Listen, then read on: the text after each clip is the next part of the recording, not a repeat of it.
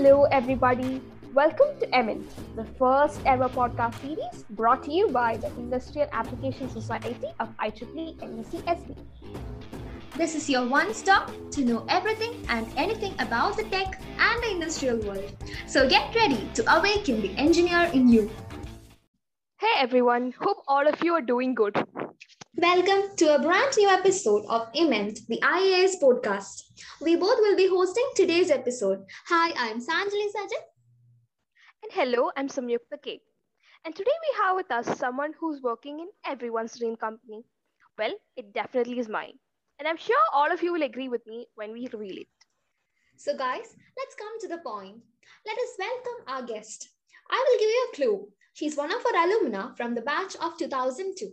She has previously worked with big names such as Cody's R&D, Morgan Stanley, and Goldman Sachs.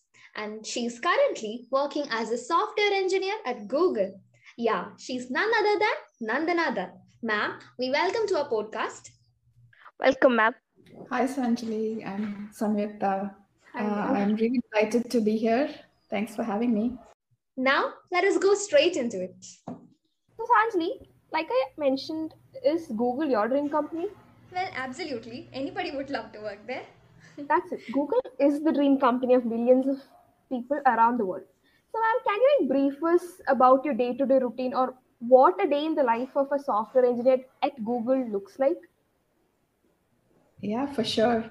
So maybe I can give you a bit of background about myself at Google, what I worked on and all of that.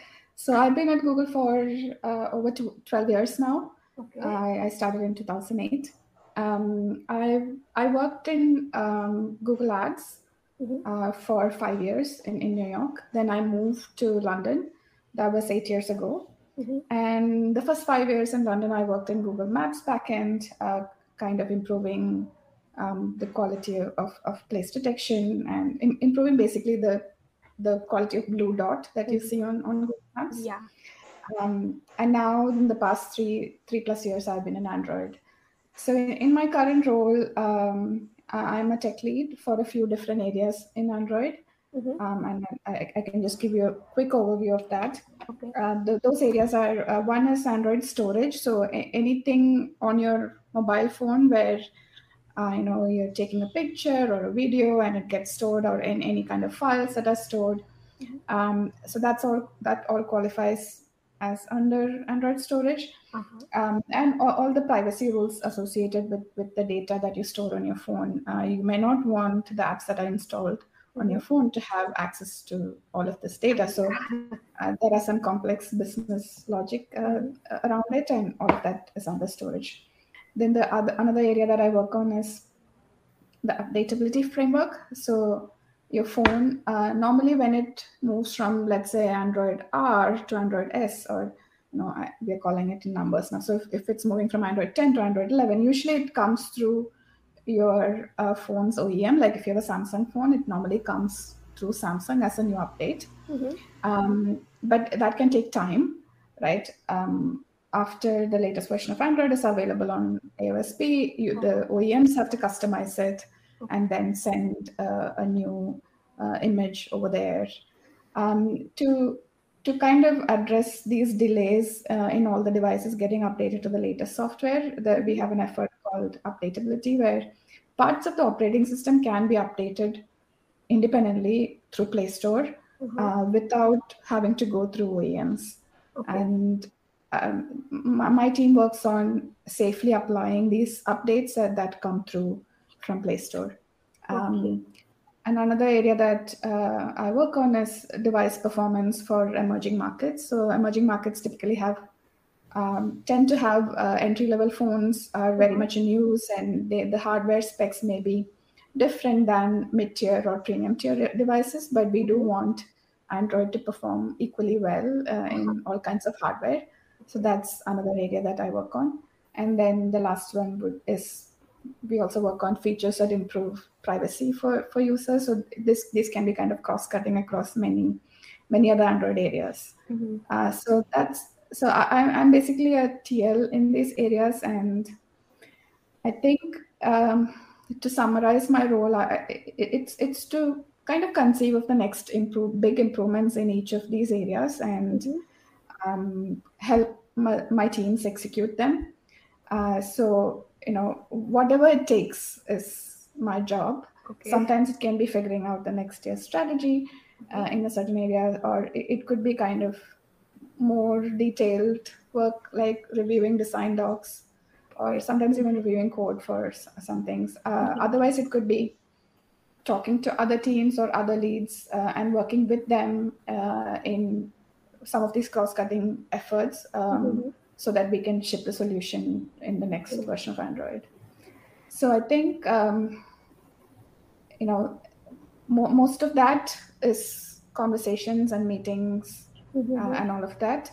But some of it is more kind of sitting down and thinking or writing documents to convince people about ideas, all of that. So I think I divide my day into the more proactive work where I control my time and I sit down and work on my ideas. Then there's a more reactive time where I'm working with people or meeting people or reacting to their emails. Okay. So that's roughly how I would divide my time.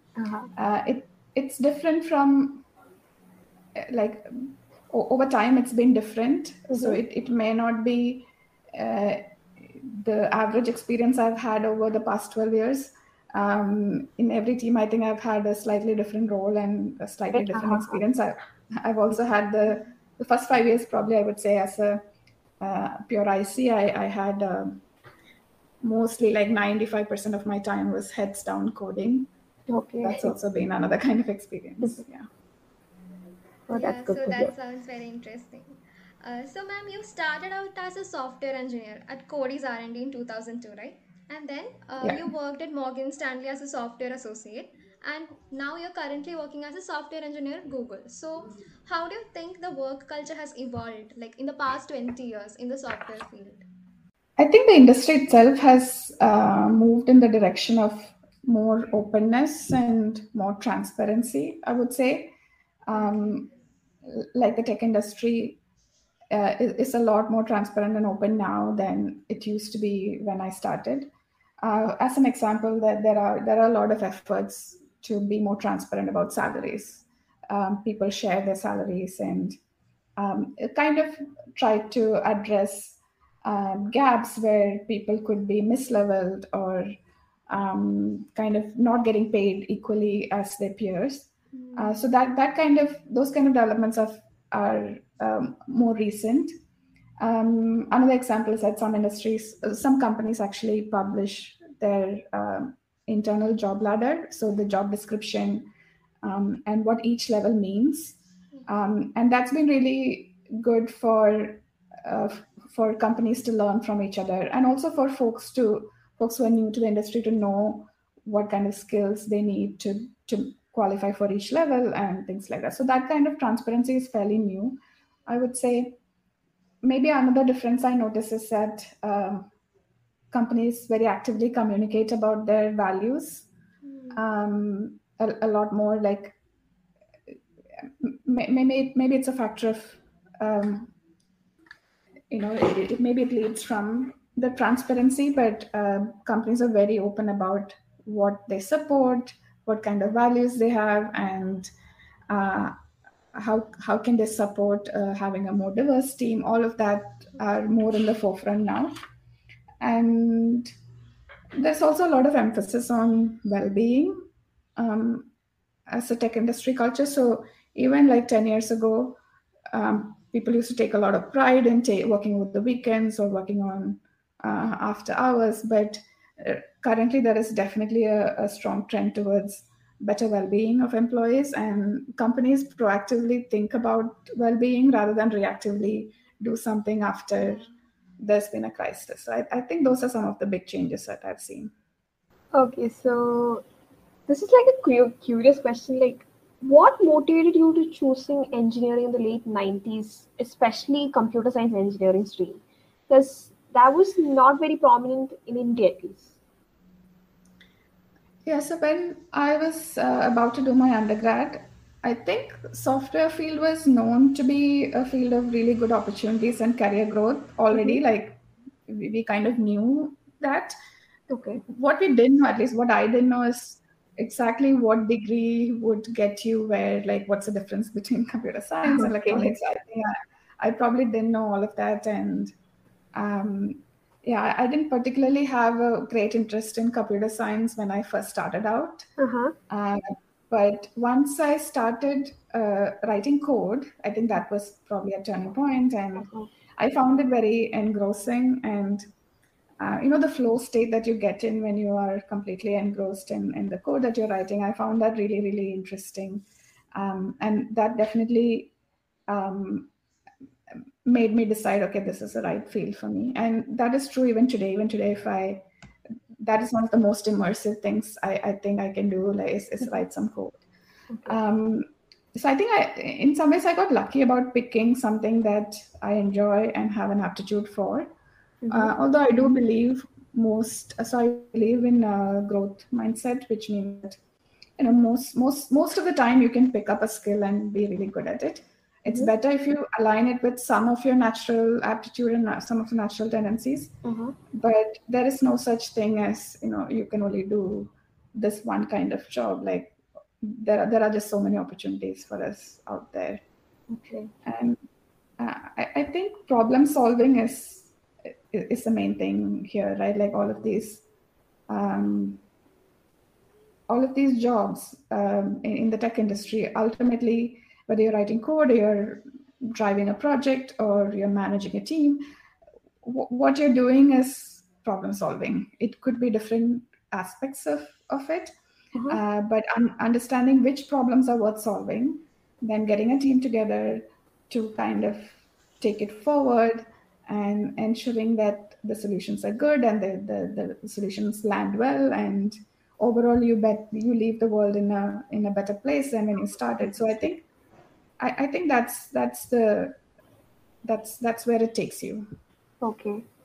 Okay. So, do you have any memories from college, MEC 2002? We planted some trees in 2002, It's and still they, there actually. It's actually still MEC. there, and we have Yeah, we named it built a Casa. name called Casa. People hang out there. yeah, the trees are there. I've seen them.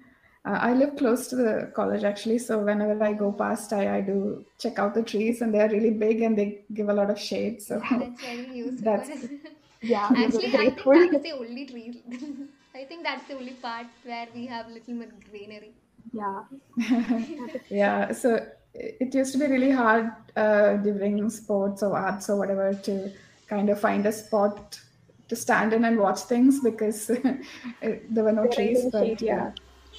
Yeah, Okay. so back in your college days, like which is the early 2000s, how tough was it for a CS undergrad to develop new skills? Like today we have tons of resources, no?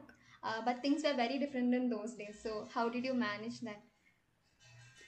yeah, I think it was definitely possible to find resources, but it was really, really hard. As in, like, you have to really go out of the way, and you have to probably go to the library Yeah. to get these resources. I don't think there was like a proliferation of tutorials online, for example. Um, I learned nearly everything I know now on the job. So once I started working, that's how I learned things. I agree, it was pretty hard. Even the nature of the syllabus was not entirely applicable to the kind of jobs you would do eventually.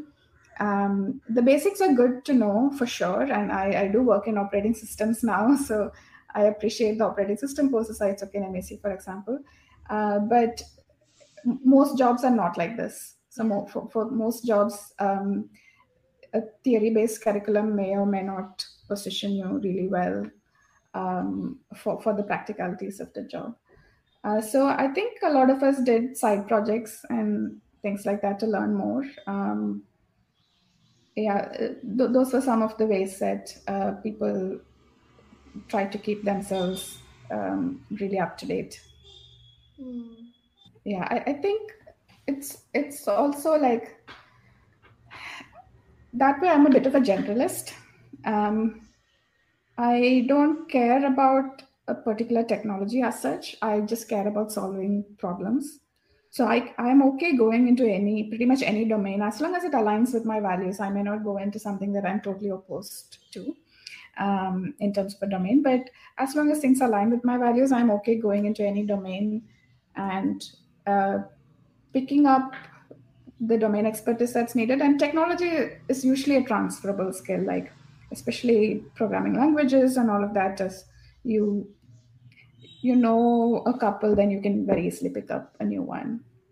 And even with stacks, front and back and all of that, like you will, when you go into a new area, you'll have initially a bit of a wrap up time. Like even within Google, the three areas that I mentioned, ads, maps, and now Android, they are all, I worked on different stacks in all three.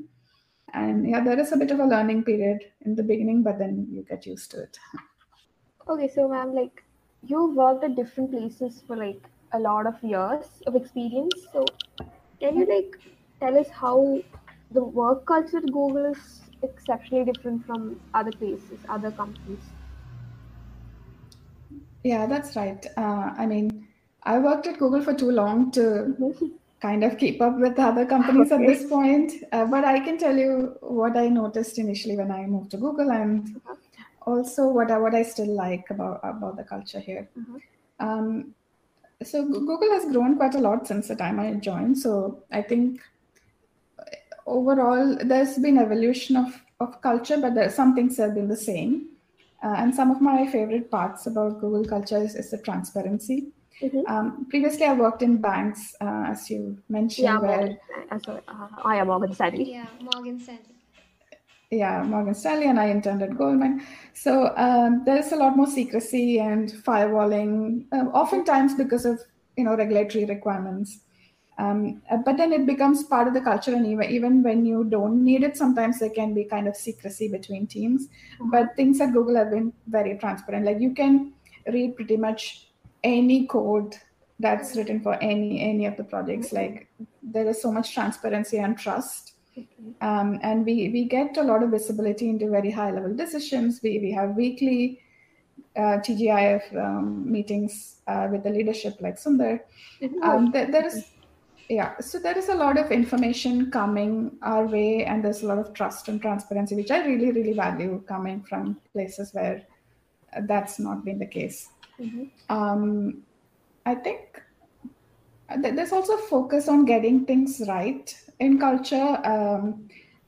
Being a big company, that's a bit hard to do because you can't be uniformly perfect in every way, but there's definitely a focus on improving things and try to get things right as much as possible and being open to new ideas. So that's something that I really appreciate about Google. And I think the third thing would probably the opportunity to work with really, really smart people and learn new things pretty much every single day. I think that's a big perk, in my opinion, of working at Google.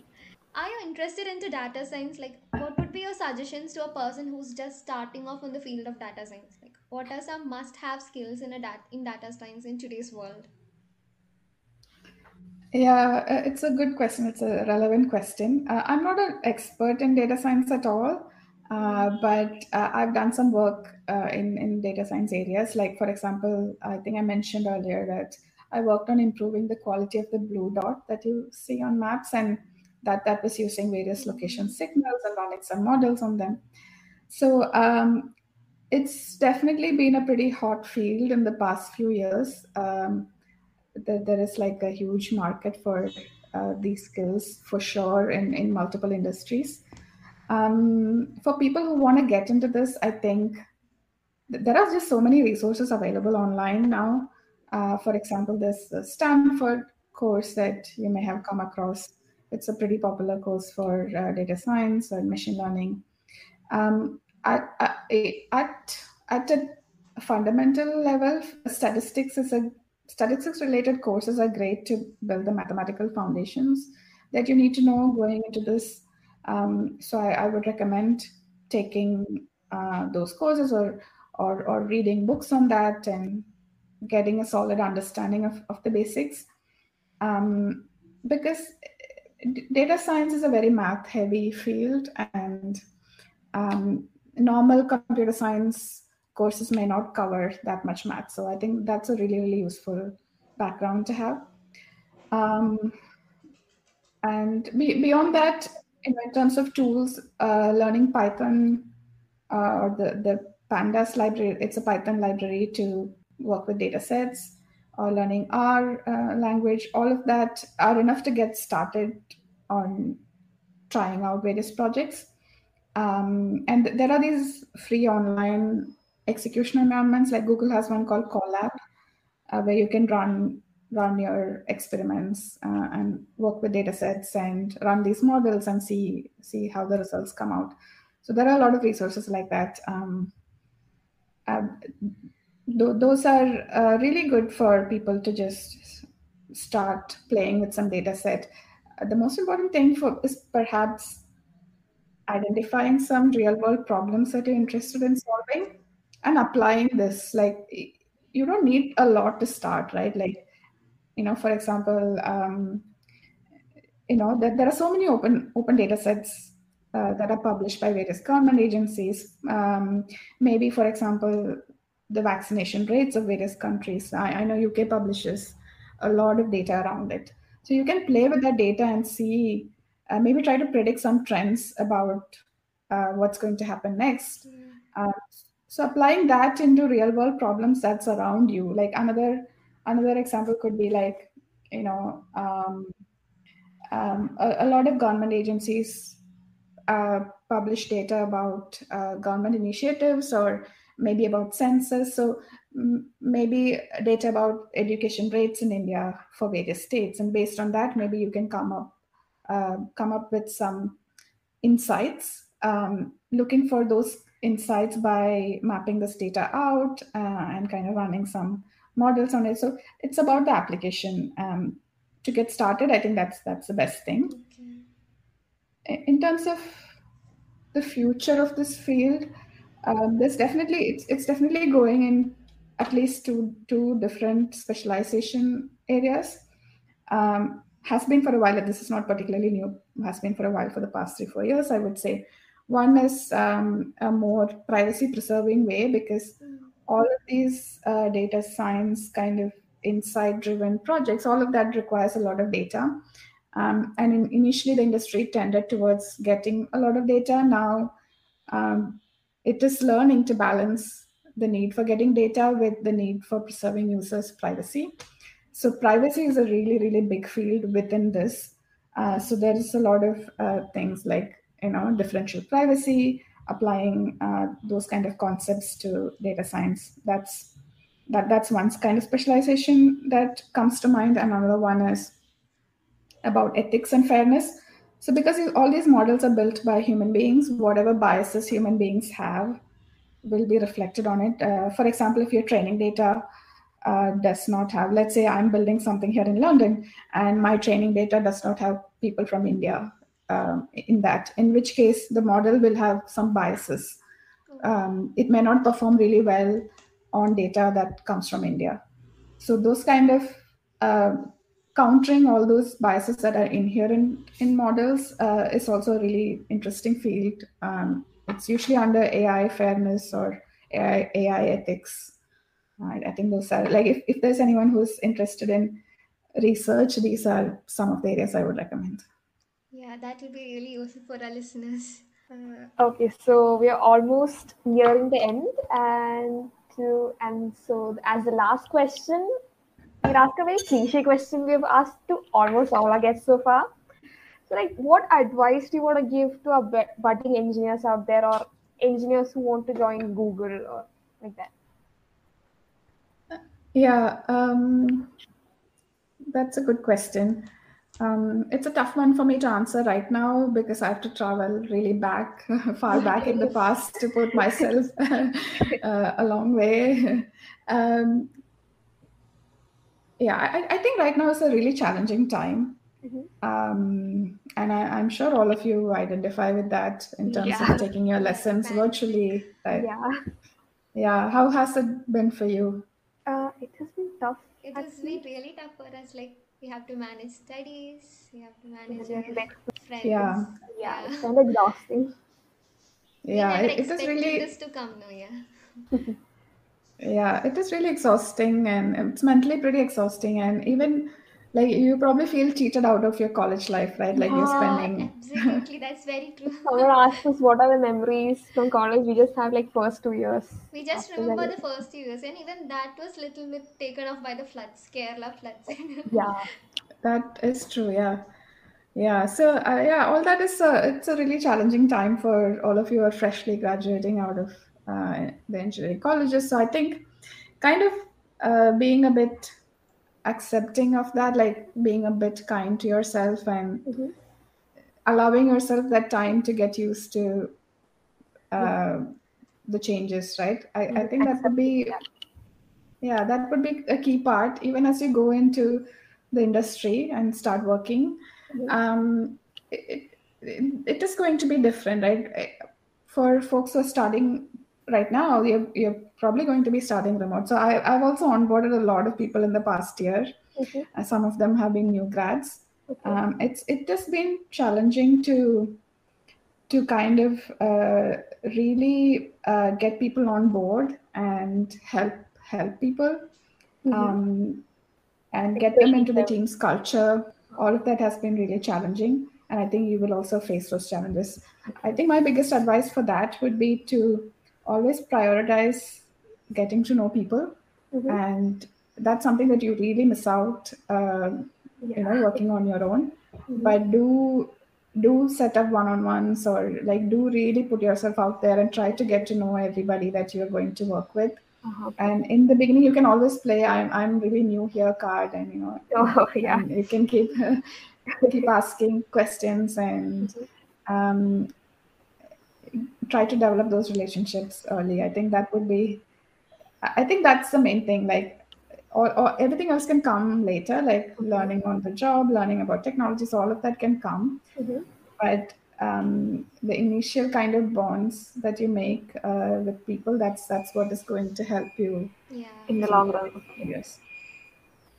Yeah. So with that, we've officially come to the end of our fourth episode. Thank you so much, ma'am. We had a delightful time and hope you enjoyed it too. Thanks for having me. I really enjoyed talking to both of you. Thank you, ma'am. Yeah, even we enjoyed it. And thank you everyone for listening to today's episode. We have more exciting stuff on board, so stay tuned and listen more.